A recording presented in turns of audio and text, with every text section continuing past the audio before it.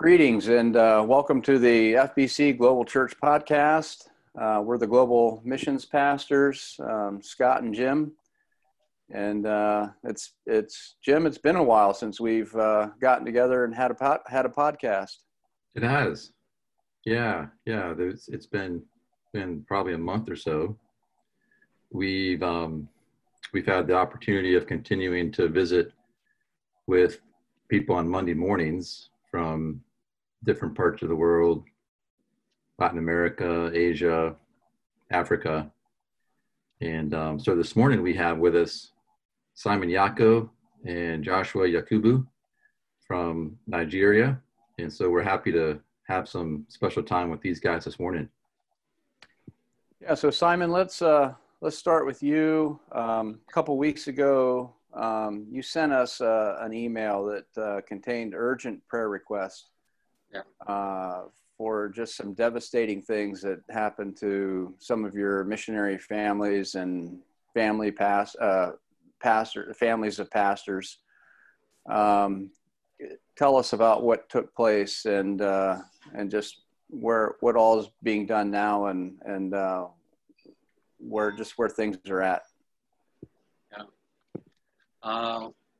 Good morning to you all, and we are really very grateful to the Lord, and I just want to use this time to thank you for praying for us here in Nigeria and for all that is happening with us here. I believe that God has been so faithful to us here in Nigeria, seeing all the wonderful things that He's doing. You know, when the pandemic started, the first challenge that we had was the kidnap of two of our missionaries. You know, one missionary and the second one was a missionary wife, of which they kidnapped and they demanded a ransom for the missionary. And then they were threatening to kill him. So the missionary really was devastated. And then we kept on praying. Finally, they were asking for 5 million naira for us to ransom the missionary. But with prayers, God just helped. And then finally, it was only 500,000 naira that was paid. And the missionary was released. And then for the woman that was kidnapped too, they kept her for a while. We kept on praying and asking people also to join us praying for her. And then at the end of the day, they could not get anything. So finally, they released her. And we thank God that the Lord, brought her back to us. And then we were able to get her in the bush, in one of the bushes. And then she's back to her family now. And having experienced that, we brought them to one of the areas to just encourage them. And then to keep on trusting in the Lord and depending upon the grace of God that has saved them from the situation. And then after that scene, and within a month and some few weeks, we had several attacks. In the northeast, we had 3 of our missionaries that were displaced. They attacked the areas where the missionaries were able to escape. None of them was killed in the northeast where the Boko Haram were, but they burned some of their houses, and then they burned the church, and the missionaries also were displaced from there and have been receiving encouragement even to keep on trusting in the Lord. And it wasn't long too. In Kaduna area, we had about 8 that their stations were attacked. Several people were killed, but none of the missionaries were killed, even though, some of the church members also were killed. But God preserved the lives of the missionaries, and none of them was killed. Now, was that attacked by? The Fulani headsmen, the militants. Okay. Yeah, the Fulani herdsmen. Yeah. So okay. That one, they displaced almost 8 of our missionary stations. And we thank God for using the coordinator. Really, he worked hard in order to bring them out from the bushes back to where the station was to encourage them. And after a while also, I went to see them myself and to encourage them to keep on trusting in the Lord. And it was not long, we had another attack that 2 of the missionaries, 2 were displaced from their places, that led to some of them spending 2 days in the bush, just trying to save themselves from the attackers. But finally, we were able to recover them and their families too. So, and now they are with the coordinator trying to settle down and then look forward to the next assignment. And not only that, just about 2 weeks ago, they attacked another station where they killed the missionary in the front of his children. They first of all shot his son, thinking that the son was dead. They shot him and they marched him, thinking that he was safe, but as dead. And the father, who was not yet shot, was trying to give first aid to the son, without knowing that they were just by the door. So, having taken care of the son before he could realize it, they shot him too and they caught him. And then finally, he couldn't survive it. He died in the presence of his children. The wife was able to escape, and she hid herself somewhere, and God preserved her that they didn't see her. And then the other 3 children, of which they didn't see too, they were also in the house, but they could not see them. So with that, we, look forward, and then one of the coordinators had to go into the scene and was able to bring out the son and one of the members also who was shot and was marched, and then they were, taken to the hospital.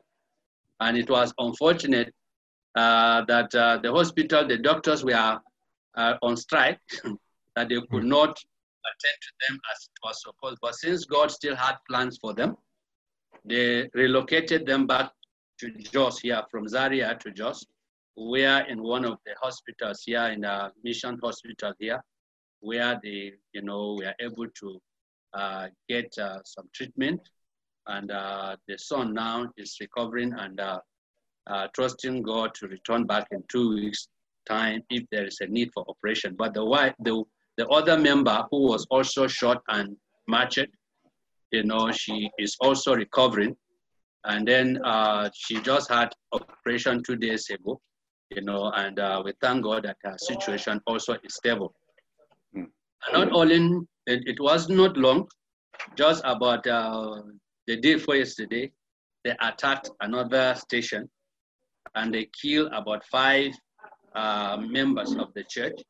And the missionaries himself was able to escape with his family, of which they didn't kill him. And all these things, they are really as a result of prayers. And we have also been praying, asking God to, to save us, just like Paul prayed, to save, him from, that God saved him from pain, seeing Epaphras dying as a result of sickness. But for our own, definitely it has been a burden for God to preserve the missionaries. And really, with many people praying, God has been preserving the missionaries from being killed. But anyway, for the other one that was killed, we had to take the corpse to where he was supposed to be buried. We took him to to his village, where we had to go under, military escort to take the corpse for burial. And then the military escorted us. We went and we buried the corpse, and we came back, and the Lord protected us. So, and now with the displacement of the missionaries now, all of them are with the coordinators now, and we have tried to help them at least with some food, ice time for now, and then still trusting God to meet some of their needs since they lost, their belongings. We are trusting God, to praying and trusting God for the provision. If we can get mattresses for them that we will use at least so that they will begin life afresh again. And then also have been trying to feed them pending the time that, they will return back to the field. And one encouraging thing is that they are still willing to return back to the field. despite all the things that have happened, they are still passionate. Haven't understood the grace of God, they are still passionate of going back to the field. Wow. So it's very, very, very encouraging for me and for all of us here in the management to see them being passionate. And, you know, they just like a mother to her children, you know, in all these attacks, they don't want to go out, you know, to leave the members alone. They are believers that are around.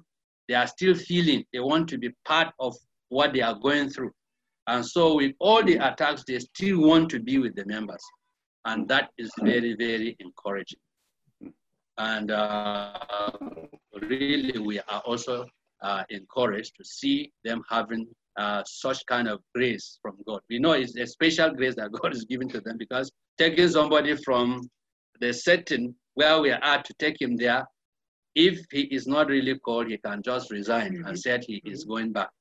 So, but with all these things, these missionaries are still willing, you know, to continue to do what God has called them. And with this thing, it is serving as a great encouragement too, to the converts where they are, you know, they are serving, to see, you know, them being passionate, you know, like a shepherd with the sheep. So it's very, very encouraging.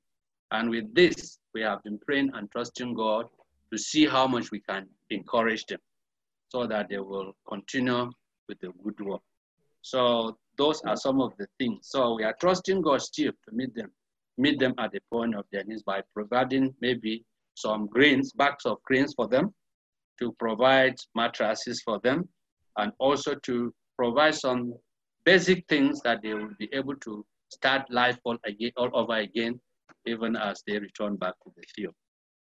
And not only that, we are also trusting God of bringing all of them together for a trauma healing. You know, where Joshua's wife also is, we are involved, you know, thinking of how we are going to bring all of them with some of their children for trauma healing in the next month to come. You know, so you should continue to pray with us that God will make the time to be a very wonderful time, that they will understand more of the grace message, to, you know, to be strengthened to continue with the good work. So those are some of the challenges that really we are facing. It's not easy for us too. Every day you will sit down, you hear news here, coming there, coming there. So, you know, it just takes the grace of God. But we thank God because we believe that the Lord is the one that is on the throne. And then he is the commander in his field. We are all servants that we believe that he will not abandon his children. So it's very, very encouraging to see what God is doing. God is still at work, and we are very happy seeing people also giving themselves. In fact, the good challenging things is, despite all that these things that's happening, is serving as a challenge for other people to give their lives to Christ, because of seeing how caring the missionaries are caring, and seeing other people who are not even Christian, they are really, really seeing it as an opportunity and a great testimony in the midst of all these trials and challenges. With these missionaries that you said that they're going to go back to their field, are they going to go back to the same area where they were previously?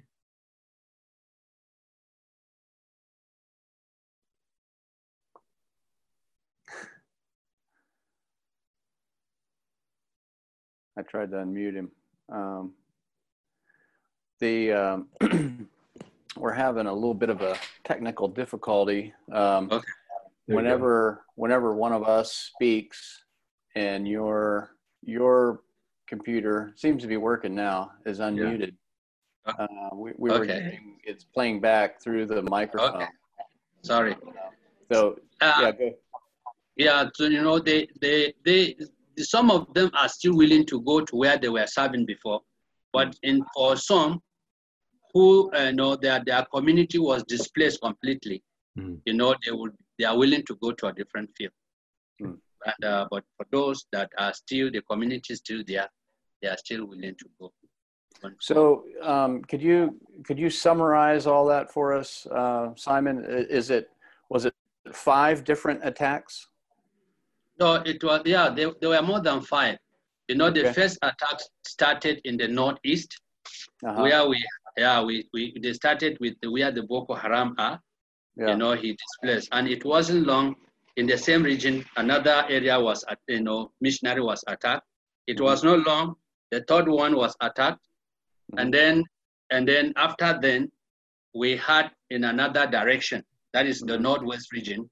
We had within a week, 8 of them were displaced and were attacked to all their stations where they killed a lot of people. You know, in such areas. So after that too, we had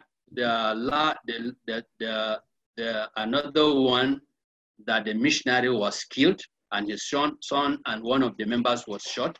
You know, even though the two didn't die, the member didn't die, and the son of the missionary didn't die.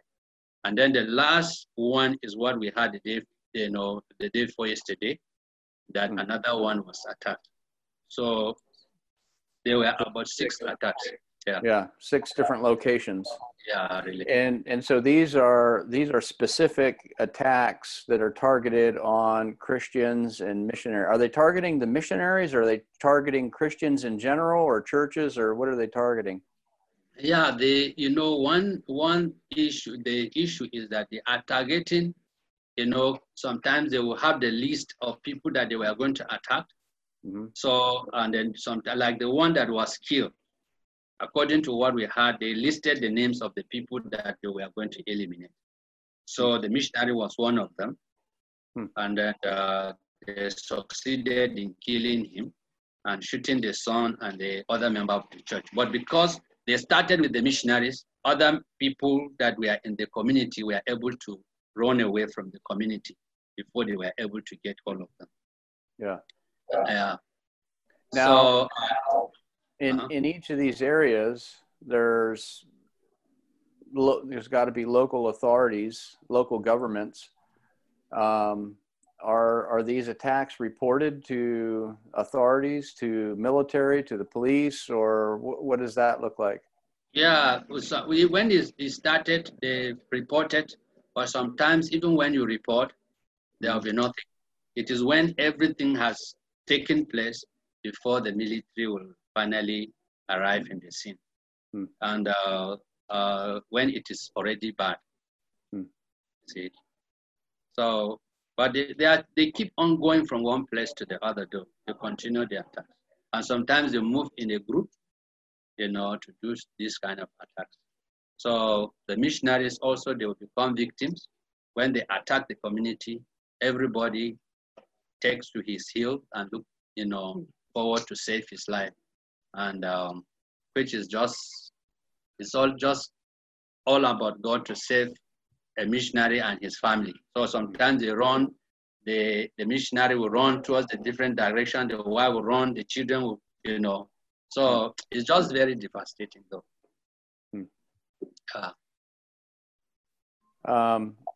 So is it the same group of people that are carrying out some of the attacks, or is it different groups in different areas? Yeah, the headsmen, you know, they are people that are exposed to weapons. They work with weapons. They will come. First of all, they will attack the area. They will loot the area. They will carry what they are able to carry. And for sometimes, if they are able to kill, they kill whosoever they want to kill. But is the military pursuing these people at all, or? Yeah, sometimes if the military happens to be around when they are exchanging, they are fighting. But most of these attacks takes place in the middle of the night. Yeah. Sometimes 1 o'clock in the night, sometimes 10 o'clock when people are just almost getting to go to bed, they will just attack. So it is always in the night, except for the last one that the attack took place in the morning. And then, before you know it, at least the community also we are trying to defend themselves. And until when it gets too bad, but many people definitely will definitely die since they are facing each other. Yeah. So that is the situation of which we want you to continue to pray for us. We are bringing also. I was wondering, you guys as the leaders of the mission, so you send these missionaries out to these different locations. I know that when Annette and I went to Thailand as missionaries, you know, we had some unbelieving family members who were, you know, some thought what we were doing didn't make sense. Some, you know, really questioned why we would go somewhere and be a missionary rather than, you know, trying to get a high-paying job in the U.S. I'm curious to know if some of these families, missionary families that have been attacked, have you had extended family members, you know, of theirs in their home areas contacting you and asking you, you know, why would you send them to such a location? Why would you send our family to this location? Have you had any kind of, you know, any family members of these families that have been attacked coming back to your leadership? Yeah, we have not really have families that will come and confront us directly, you know, because the issue of missions is the issue of calling. And then many of them who are becoming missionaries, normally they settle it with the family. They said, this is a calling. It's a difficult aspect of the calling. Anything can happen. And even during times of orientation, they share with the family, there is that possibility, I will go and I will not come back. So the families, they are aware. Though it's very painful to see somebody going to the war without returning back. It's very, very painful for the family. I believe there was one that was killed, a young man that was killed. The family, he told the family, in fact, the mother, was a widow, and he was telling her, hey, why do you want to, you've not even gotten married. Why do you want to go? He said, no, I've decided to serve the Lord.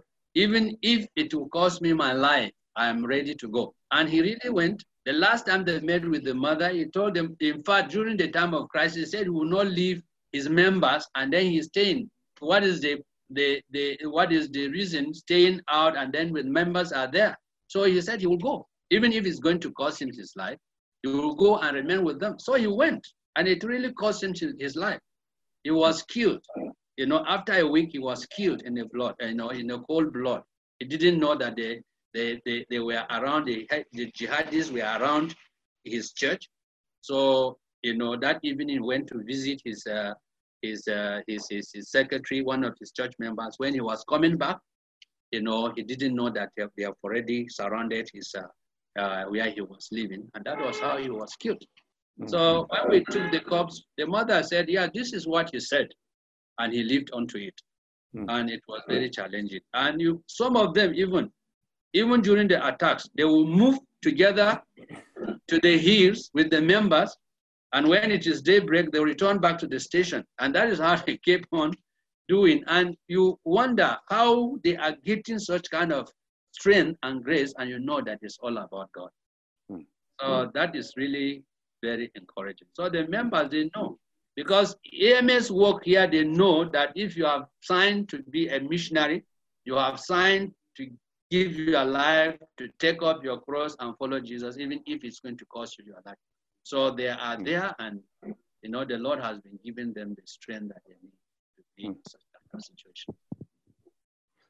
What about for you guys, you and Joshua, as some of the top leaders of the organization that are responsible for sending these missionaries out to these locations? And when something like this happens to these families, so where are you guys at in your hearts with this before the Lord? Please. So we didn't get you. There was a disruption. Yes, there was an interruption. Oh, so you and Joshua and you have others that are leading the EMS, but you guys are the top leaders, and you're the ones that are responsible. You're the ones that are sending these missionaries out and placing them in these locations. And so when something like this happens to a family, where are you guys at in your hearts before the Lord on this? What are the things that you guys struggle with that go through your minds that, you know what I'm saying? Yeah, definitely. When this happened, as a leader, it's just like a shepherd with a sheep. It's not always easy, hearing what is happening to the missionaries in the field. Definitely, at times we shed tears, because of what is happening there. I remember when I went the last time to see the 8 that we had displaced. It was a time that definitely I shed tears. Why? Because I was putting myself in their place. I said, what if I was the one? Would I be able to also endure? And I understood. Anyway, God gives everybody grace at the time that he needs it to stand every situation. It's not just about us as individuals, but since it's God's work, we need God's grace to stand every situation. He said, my grace is sufficient for you. But hearing their stories, there is no way sometimes that you will not shed tears with them. Just to identify yourself with them and feel the way that they are also feeling there, to just encourage them. So here, it's not easy for us. Always we are here praying for them. And when we hear news, definitely it's very devastating. None of us is happy hearing what is going on. Maybe Joshua could also. Yeah, I think someone has already said it. Somebody that is dear to you, when he leaves, is very painful. Or if he's not really comfortable, it's very devastating. Just like the way he has pointed out, virtually on a daily basis, we keep praying for these missionaries. It's not easy, but it's possible with the grace of God. So it's not a good news to hear. And the consolation is, we know even those that are killed, they are killed on the battlefield, and we know where they are going. There's a consolation. But maybe the family left behind and all of that, is a responsibility. So, but we can't just help them feel grieved, feel disturbed. These people going, and then when again, the consolation is that, they know where they are going, because they died, they are in this place because of the gospel. We know that God is aware and he's in control. So definitely that separation and human feelings is there. That's just a point, but we never relent, even for once, keep praying for these people. And we also try to embrace them, by, we embrace them. Like the one that the husband was killed. Now all the orphans, we have to bring them in to encourage them. We have a school, so we all have to bring them in, those who are not going to school, to see how we'll be able to encourage the children to continue. So that it will not be too much for them losing their father, and then they don't have any future again, even though the future. We do everything possible to encourage them. And even in the school here, we have over almost 70 orphans that are here, that are giving them a place in the school, supporting them and seeing them continue with their education, even the absence of their parents. And so where does the support to support these orphans come from? Anyway, sometimes we share the needs, just as we've been sharing.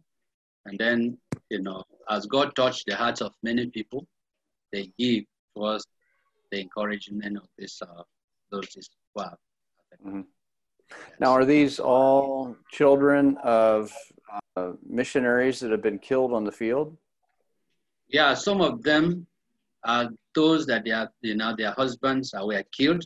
And some of them, I think all the missionaries who are there, they are those that their husbands died in the field. Okay, either through attacks or maybe through sickness or something, but at least they were in the field and they died in the battlefield. We take all the orphans in, and we. Now they're being taken care of there at your headquarters? Yeah, we have a boarding school here in Jos. Yeah, we have boarding school here in Jos where we have them there. You know, during holidays, some of them stayed with other people, and some they like to go, you know, to their back to where their mothers are. Then during school session, we take them back again. Mhm. Yeah. Wow. You mentioned the trauma healing. Yeah. When after this takes place, part of the process before the missionary would go back out, Yeah. would be some of the trauma healing. Tell us a little bit about that's like and what's that about. Yeah. You know, the trauma healing is a time that you have all the people who are affected.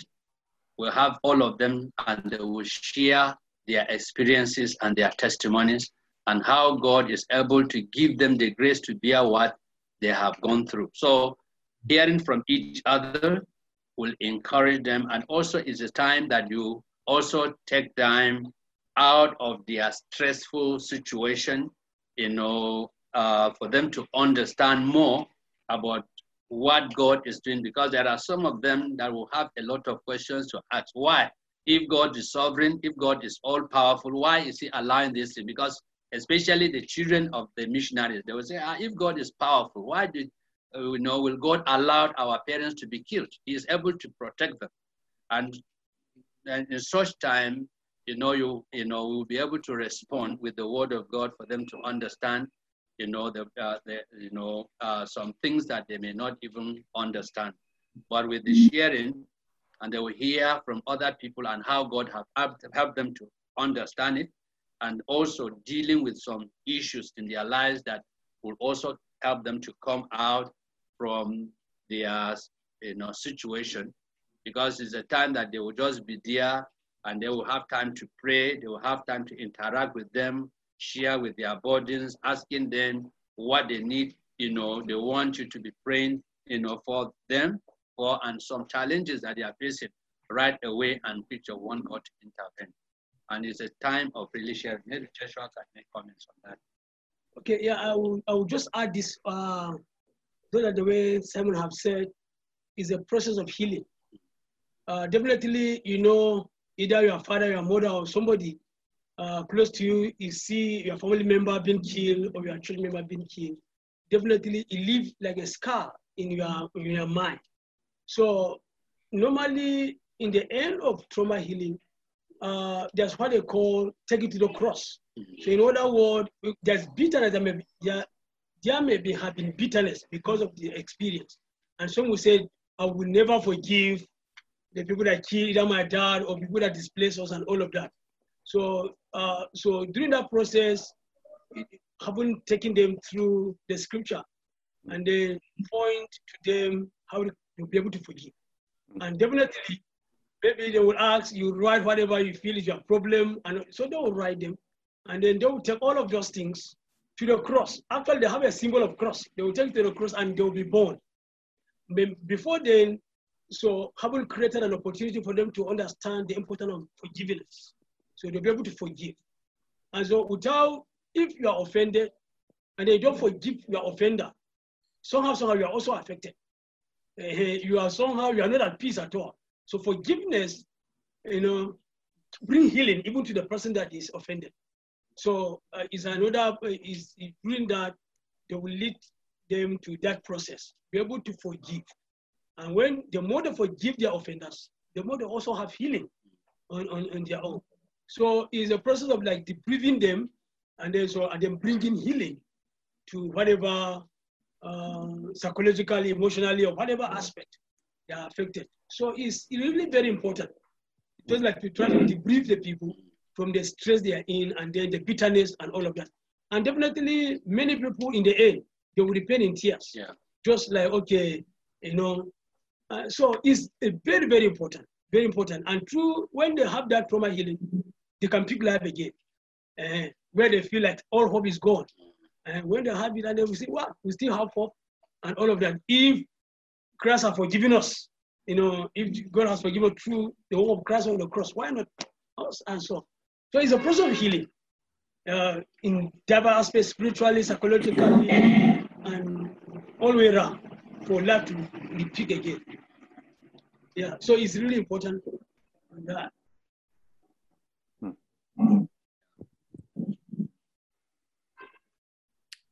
Oh, that's awesome. That's really good. Okay. So, How I was curious to know how these attacks are affecting the churches. I know you said some of them have had to scatter and relocate, but in terms of their faith, you know, how are you seeing this affect churches? really, as a result of these attacks, people's relationship with God is deeper than ever before. You know, you see many people are committed into studying the Word of God. You see people spending time praying and seeking, because it's just like one is living a day at a time now. So anything can happen anytime. So everybody is conscious of the presence of God. Everybody is willing to know more about God and prepare that anything can happen. So that is very, very encouraging. And if it is time for prayer, you see many people coming for prayers. If it is time to study the Word of God, many people are willing to come for the study of the Word of God. So it is really very encouraging to see what God is doing. God used different ways to draw us closer to Him. Yeah. And we are seeing that happening in this time. Yeah. Please, yeah, I want that is just so foreign, I think, to American Christians. You know, we just, it's so easy to be a Christian in America. You know, there's no stress and persecution and pressure and like the Christians there are, you know, having to live under. And that's I just think that's that whole concept of living just one day at a time, because you don't know if you might be attacked tonight, you might not be living tomorrow. And just the effect that would have on your view of God and your trust in God and your faith. And, you know, it's just something, that's a dynamic that we don't experience here. Yeah, I wanted to just to add to what Simon have said. In fact, it is during this time of persecution, I see the history of the church at work. When you look at the history of the church, persecution make the church stronger. And I see that reality back here in Nigeria. That instead of, okay, people are being persecuted, instead of people to become called or to draw back, but people are more committed. You know, so I don't want, maybe we not be wrong to say the persecution is doing the church good. It's making people to be conscious of tomorrow and to be prepared all the time. You know, what the Islam is doing here, initially try to kill Christians and they maybe burn churches, but they have stepped even further, like destroying their farms, destroying everything that belongs to us. So their motive is that they want to wipe away. When they cripple all our resources, will be as poor as anything, and they will have no choice than now to bow to their religion. But the more this thing is happening, the stronger the church is becoming. The more the persecution, the more committed people are.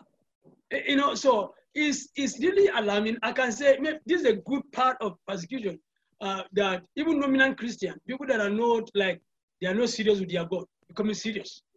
You know, so that because you don't know, maybe you are torn, maybe you go out, you will not come back tomorrow.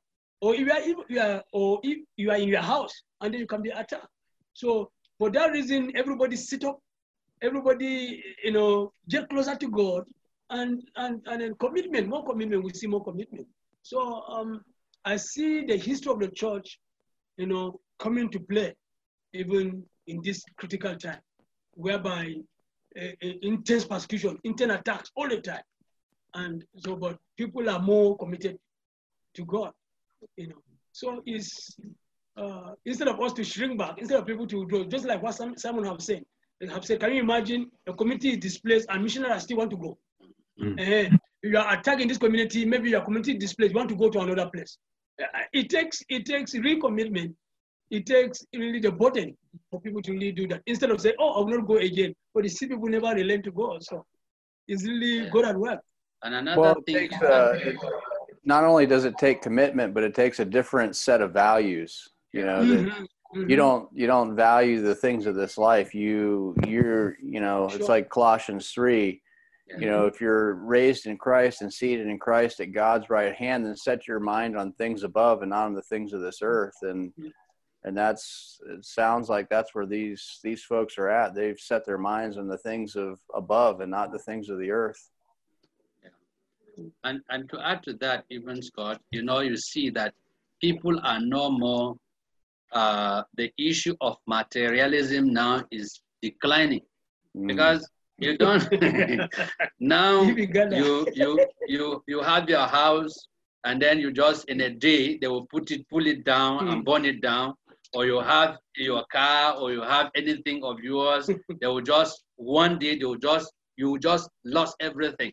So people are no more, a lot of people now are not more so much depending on material things as before, because material things now is not true, something that people are so much crazy about, because life is the most important thing now. So everybody is just wanting to survive, whether with nothing, at least for you to survive. So that is how critical the situation is, because in a day you can lose everything that you've ever gathered in life. So things are not materialism. The spirit of materialism now is dying down because people are no more committed to say, oh, this is what I own, and you are proud of it. No, now you cannot do that. Right. Very difficult. Yeah, and the reality is that whether you have nothing, whether everything you have has been taken away, or you live in a mansion and have all wealth and things, our hope isn't in this life, regardless of our situation. And in John 14, Jesus said, I go to prepare a place for you. And in Corinthians, it says that this place that, it's being prepared for us. It says, eye has never seen, nor has ear heard, nor has it ever entered the heart of man what it's like. And this is, these folks that are having everything taken away, these folks that are, after being attacked, want to go to another location, that's where they're headed. They're headed to this place that Jesus is preparing for them, that is going to be so wonderful that it has never entered the heart of any, from the day of Pentecost until now. Just think of how many Christians have sat and contemplated, what is heaven going to be like? And yet it has never entered the heart of man how wonderful it's going to be. And, and so in that light, whether you have nothing or you have everything in this life, it's all dung compared to the place that he has for us and where we're headed. And that's just a great testimony. Yeah. And it's good. And, there's a situation, David's situation always comes to a heart in this trying period. The story of David when he went to war and he came back, and his family and all other things, everybody was taken away. The Bible said that David comforted himself in the Lord. I think that is what is really happening. And that is the source of our comfort. Sometimes you hear all these things, you just comfort yourself in the Lord and ask God to keep us and strengthen us to keep on going. Amen. Yeah.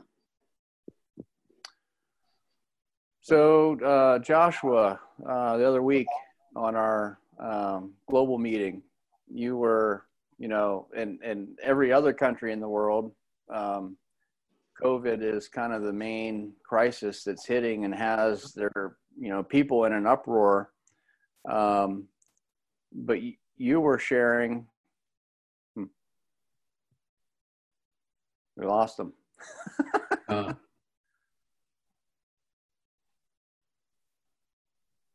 let's see. Looks like they're. Are you seeing us now? So we got, yeah, so we got Simon and Joshua back. Connected there. So Joshua, I was saying the other week in our global conference, you were, in all these other countries where COVID is, is the main focus, and the terrible, the worst thing that's happening in societies, for you in a place where Christians and missionaries are being attacked and massacred. COVID is actually, you were sharing with us how COVID has actually been a blessing. Yeah, sure. So tell us about that. Tell us how God's been using it in your context. Okay, thank you. As I was saying, this pandemic is turning to be a blessing to us and an avenue for ministry. I said the other time, we relocated to a new location. And then in that new location, God, on his own divine arrangement, began to gather the people within the neighborhood where we live. And then this thing started during Easter. And it started through a neighbor, and then the neighbor said, it would be good if we can have an Easter Sunday meeting in my house. So I accepted the idea, and then before I know it, on their own, they began to inform people all over the neighborhood, and then they turned up for service. And then, so for that service, of course, I preached during the service. So seeing that Easter period, up to last 2 Sundays, we have been meeting in our house, the neighborhood. We meet every Sunday for Sunday service, and then for Bible studies on Monday, and then for a prayer meeting on Wednesday. That has been the trend of things right from the onset. And all of these meetings, I have been preaching. I've become a pastor. I've become a pastor, and then of course, it's an avenue for me to embark on a grace message. And so during that, as I embarked on a grace message, it came as a new thing to many of them. And then people began to testify. In fact, people are saying our coming to that location is a blessing. A woman said, if we didn't come to this location, she doesn't know what is going to happen with her life. That our coming to that location has really helped them as a family. So you hear a lot of testimony, and some people are saying, look, you are teaching, your approach of the Bible is quite different. In fact, a woman also asked and said, why is it that your teaching is different? And then, because she had many people preach, even her pastor preach, but she has not had it this way. The way I teach the word of God with clarity and all of that. So many families and many people, are attending this. And, the amazing thing is this. In our first meeting, we started with different denominations, not only ECWA as a denomination. In fact, even people from the Pentecostal. It's very amazing. And then hearing a person from the Pentecostal background testifying, how the meeting is very enriching. So as we continue, when Pentecostal actually, they were no longer coming. But not only ECWA, other denominations and other churches are coming. And so it is a real opportunity whereby, we didn't organize it, but God organized it for us. And then whereby we begin to unveil the truth from the word of God. And then people are getting enlightened. People are getting transformed. We hear that testimony severally, how it is a different teaching, how it is an eye-opening to them. And then so it will become a blessing. So what happened is, because of the transformation and what God is doing, some of these people now began to testify to the pastor of the local church, the ECWA local church, where the location where we are. And so when they testified to him and said, wow, this is just a different thing. Our meeting is just amazing with blessings. In fact, the pastor had to come. He visited us. And then so when he visited us, and then he just, what he saw was amazing. And then so the man now said, yes, look, he will love me to extend that similar teaching.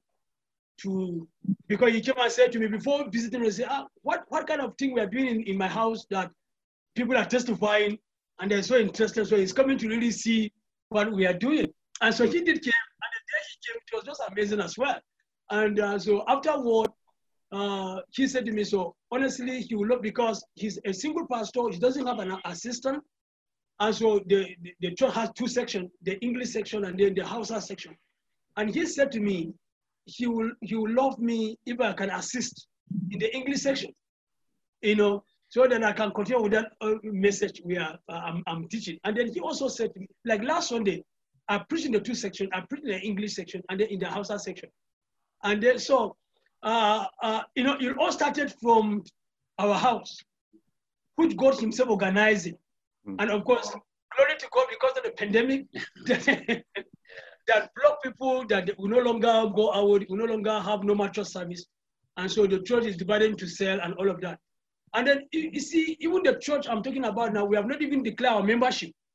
But God has gone ahead of us to begin to open the door for that. Because if they are to meet, maybe they're supposed to meet in the house of a member, but they say no.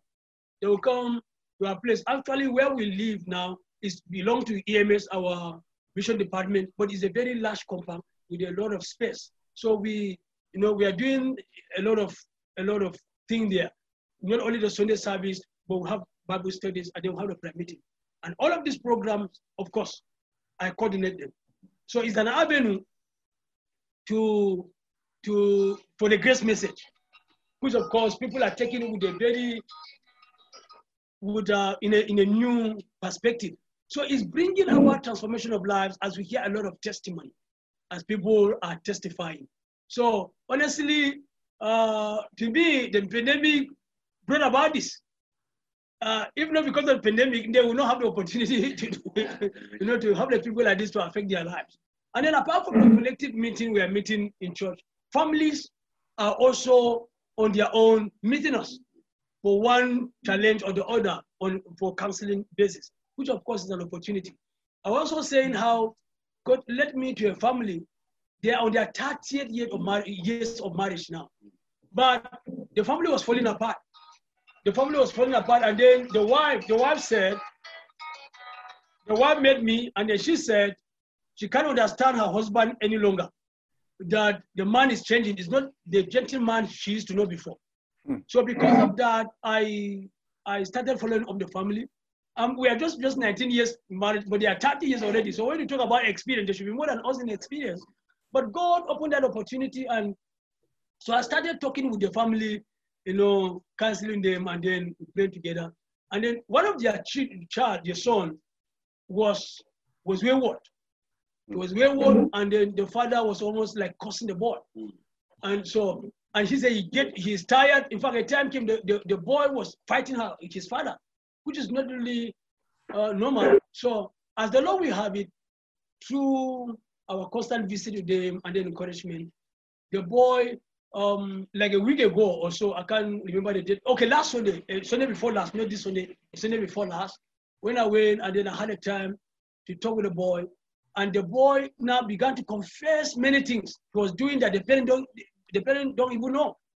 And then so I led him through the word, and then he repented. And then he said, so I said, okay, since you have repented, reconcile with God, it will be good for you to reconcile with your parents too. And so we went back to the parents now, the larger body, and everybody in the family, his siblings were there, his father and his mother were there. And the guy, I told how we had a good time with him, and then he would like to talk to the parents. But the boy, when he opened his mouth, he started crying. He cried bitterly, regretting how he messed up his life and how he has been disobedient to his parents, he has been arrogant, and then that led him to involve himself to many things that he was doing that's not really good. He cried, he can't even talk. And so the parents now have to calm him down. So graciously, he spoke out graciously and repented.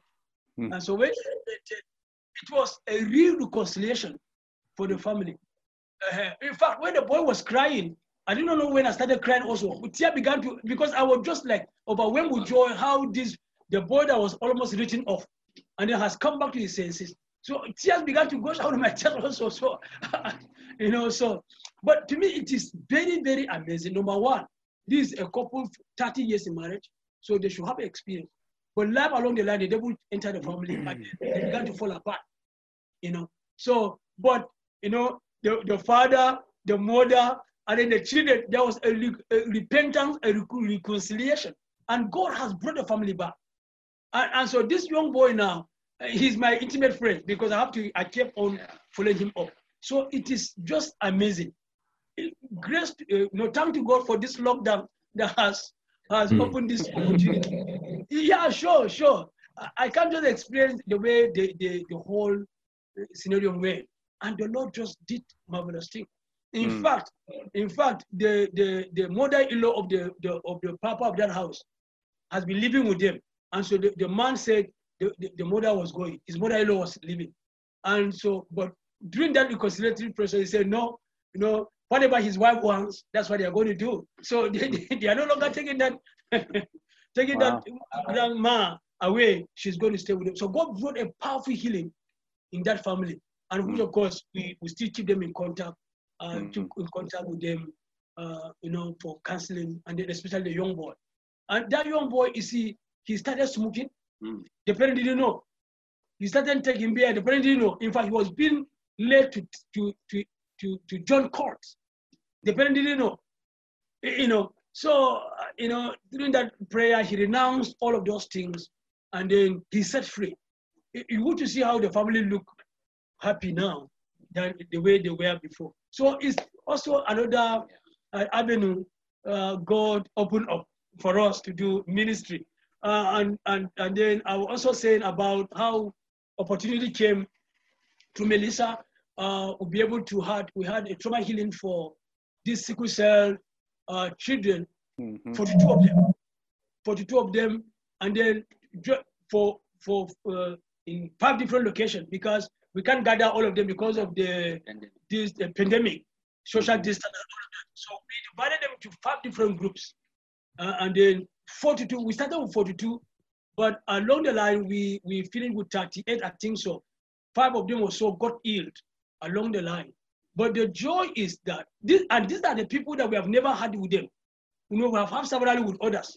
But that's to tell us how many people are just suffering from this.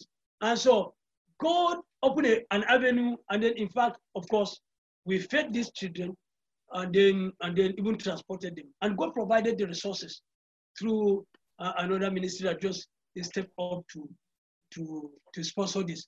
And then after that trauma healing, another boy of 27 years, and then he's also a sigler.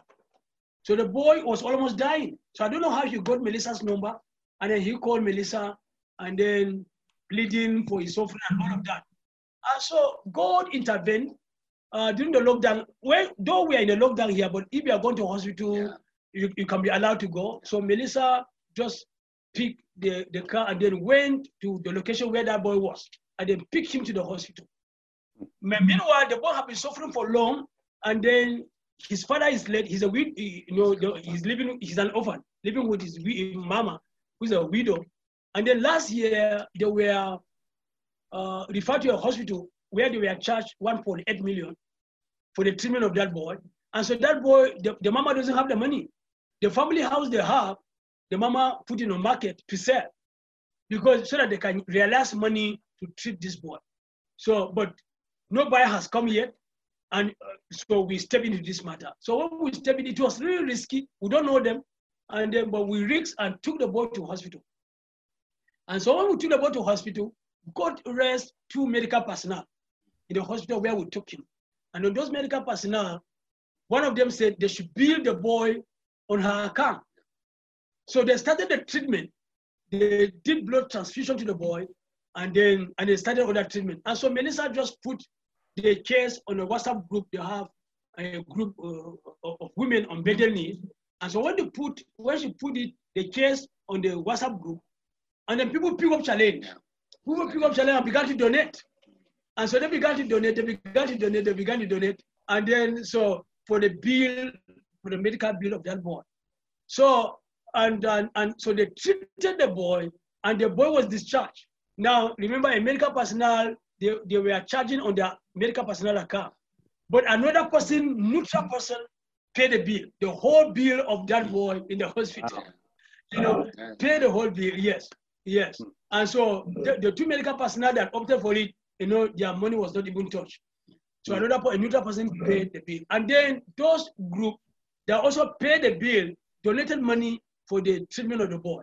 So when seeing another person paid the bill for the boy, and then Melissa communicated to the group, and they said, so if that's the case, they should give the money to the boy for his upkeep, for other treatment. And that's what we did. So what we did was, Melissa didn't give the money at once, but when he said when they are going back for checkup, she give them the money. She give them money. So, and that boy recovered.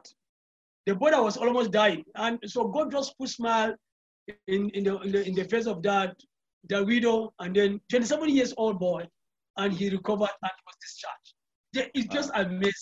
God opened an avenue to be able to minister to this family that way. So it's really amazing, and of course we see.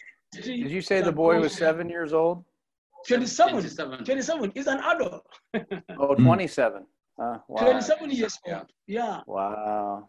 Yes. And then our joy is God kept the boy, because since last year, his body was already swelling. Already, in fact, when we took him to the hospital, they said, if this boy could have stayed a little longer, he would die. Yes, he would die. He was deeply infected, but with blood transfusion and with proper treatment, the boy recovered completely, and they were discharged. Yes, it's really, amen. It's really opportunity. In fact, the widow cannot just count enough. She kept, so it's good that you're just doing this. The ministry started because of our experience, but we didn't know that God is going to enlarge it this way. Yes, we didn't know God is going to enlarge it this way, and many people are just, just getting in touch. And I told you the other time that even Muslim, when we're having programs, like even Muslim will attend, which is on a normal ground, you hardly get them, but they will attend, and then to attend, listen to the end. And of course, the trauma healing is biblical. We take the Bible, not only give them story. Take the Bible, and they are willing to follow up. So it's really an avenue for ministry as well. We see God at work in that. Honestly, yes. That's wonderful. Yeah, sure. That's a great testimony. What you guys are saying is reminding me of what Paul says in Romans 5, first few verses there. It says, having been justified by faith, we have peace with God through the Lord Jesus Christ, through whom also we have obtained our introduction by faith into this grace in which we stand, and we exalt in the hope of the glory of God. So because of people understanding the grace of God and being able to rest in his grace, they're able to exalt in the hope of God. And not only this, but we exalt in our tribulations, knowing that the tribulations brings about perseverance proving character, and proving character hope. And hope does not disappoint, because the love of God has been poured out within our hearts through the Holy Spirit who has been given to us. That's just, what you guys are talking about, and what you guys are sharing is exactly, real life testimonies of people, in your area there in Nigeria that are resting in the grace of God in the middle of difficulty. But the difficulty actually is God's turning it into a good thing, and they're exalting in the hope and the glory of God in the middle of a difficult circumstance.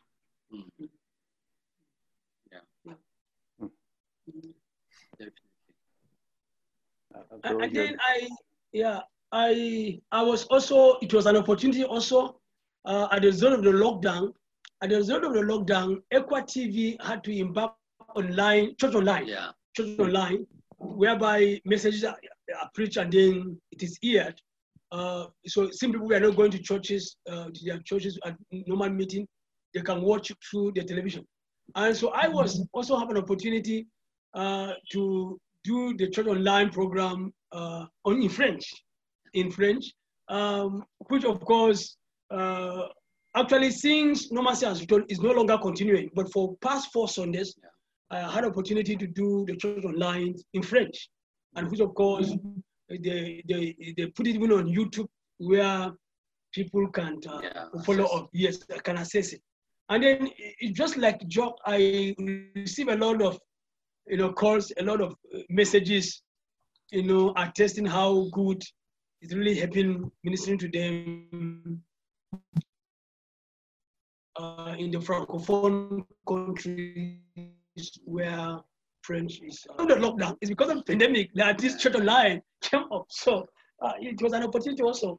It was an opportunity also to declare God. God has already promised us wherever opportunity we have. It's the grace. It's the grace we present. It's really an opportunity. Amen. So are you also still teaching Knowing God online on Equa TV? Yeah, sure.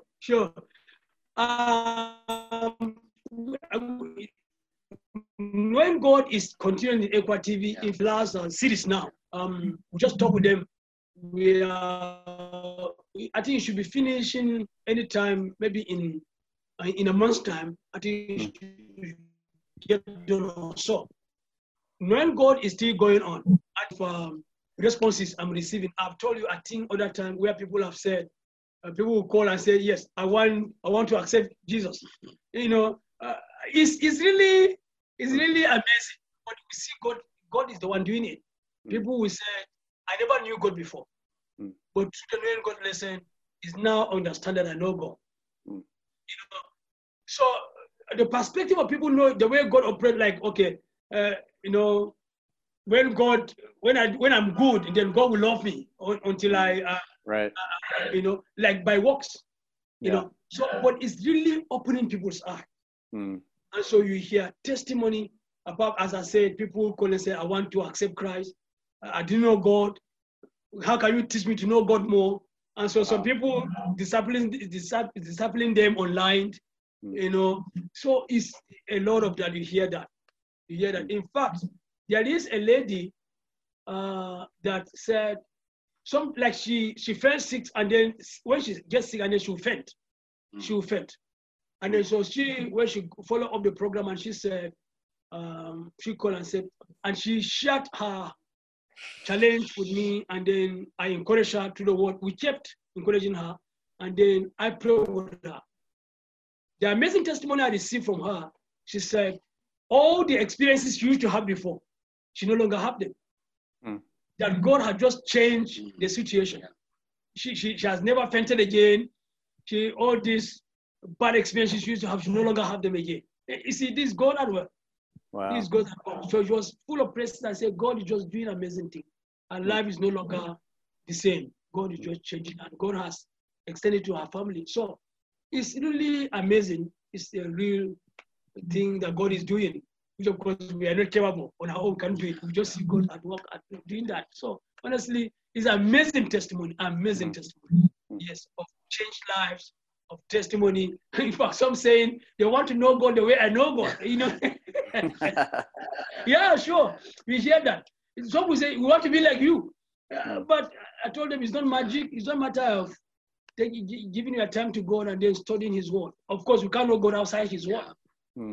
When you give yourself to the word of God and allow the Holy Spirit, it's not automatic. It's sacrifice in a gradual process. And so it's just, we are thankful to God for the opportunity. The Lord is There's a story of this college student went into this professor's office and told him, Professor, I just really want to know God the way that you know God. I just feel like I just don't know God. And the professor said, okay, well, let's pray. And so they bowed their head. The professor started praying, Lord, I pray that this student, whatever his name is, I pray for him and his family, and I pray that you will just bring about separation in their family. And I pray that you'll let his house burn down. And I pray that you'll let, and he started listing off these crises, that he's been through in his life. And the student stopped him and said, wait, well, what are you praying? And he's like, well, how do you think I came to know God? Mm-hmm. Mm-hmm. Mm-hmm. That's it. Yeah, the Lord is doing great things, really. Even now you see that the family ties is more than ever before. Sure. Because of the pandemic. People are able to live with their families and study the Word of God together and living together. There are people who are learning how to live as a family, especially here. Yeah, people are learning how to live as families. Yeah. But before it was not so. Everybody just is busy doing his own thing.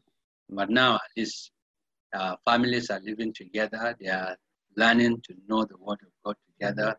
And they are living also with the children together, studying the Word of God. So it's very, very encouraging and very enriching, seeing how God is using this thing, and it's encouraging. Before, the people were finding it even difficult to go to church Sunday. But since the time of the pandemic, at least we have more churches than ever before.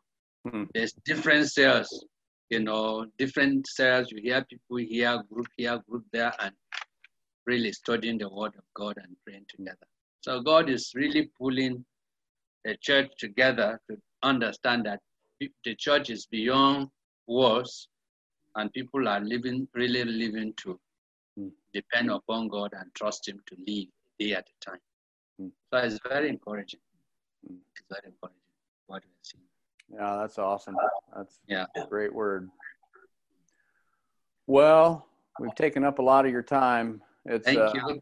It's always really encouraging to talk to you guys and hear what God is doing in and through you. And you and your wives, your families are very near and dear to our hearts here at FBC. And we will all continue to be praying for you. Simon, your original email, sharing with us the prayer requests for the families, we sent out to the body, and so many here have been praying for those families and praying for you all in your efforts to help them heal and help restore them. And so it's great to have you guys on today and to be able to get this update and hear these very relevant prayer requests. It's good to be with you guys. I know that everybody listening on the podcast is also thankful to be able to get this update and be together during this time. Yeah, please let me just say this concerning God is doing a great thing here in Nigeria, especially the homestead of the president, the state where it's coming from. There's real confusion. There is series of attacks by bandits and all of that. So the people in his homestead are even hating him. They are very, very angry with him. And we want to say perhaps God is God, because even with all of this, he's adamant. He's not doing enough to ensure that these things is brought to an end. So, and then God now, his homestead is being visited. Many people have been killed in his homestead. Wow. So they are even agitating that they don't want him. They don't want him in the power. So I see God bringing confusion so that perhaps he may draw his attention to taking it serious. Some people, even some Nigerians, are saying if Fulani herdsmen, Boko Haram, all these bandits have been taken serious, the way coronavirus is taken serious, I think this thing will no longer exist. Because people are locked down, people are confined. But you see, even in the lockdown, these attacks is being carried on. Right. And so people are saying, if this Boko Haram and Fulani herdsmen is taken serious, the way coronavirus is taken serious, I think they will have got these people away. And so now God now has visited his, I don't know whether it is God, but his homestead is visited. So his homestead is in crisis. Yeah. So and then his attention is being drawn. So we don't know whether God is doing this so that, look, the government will also sit up. And then our prayer is, look, if this man will not do anything, then God should know what to do with him so that, So please, we need to pray that whatever lesson God wants us to learn from that, seeing the homestead of the president is being attacked now. So we don't know what lesson God is teaching us from there. Yeah. Amen. Well, and then you continue to pray. I believe this time we have more people coming to the saving knowledge of the Lord because of what is happening. The challenges that people are going through now. People are looking for solution to their situation, and many are encountering Christ. So you continue to pray for us that many people will come to the saving knowledge of the Lord. And people really need Christ. And then believe that God will continue to touch the lives of many people and reveal himself at this time to many people to come to the saving knowledge of the Lord. Amen. Amen. Yeah. So thank you for sharing that, and want to thank our listeners for tuning in to this episode, and just really encourage us all to, as a body, to really hold Simon and Ruth and Joshua and Melissa and their families and their ministry, and just EMS, just a huge organization of missionaries being sent across Nigeria and Africa, and just continue to hold them up before the throne of grace, that God will protect them and continue to use them to bring many, many into his kingdom. And God bless you guys, and thank you for joining us. Thank you so much, Angie. Thank you.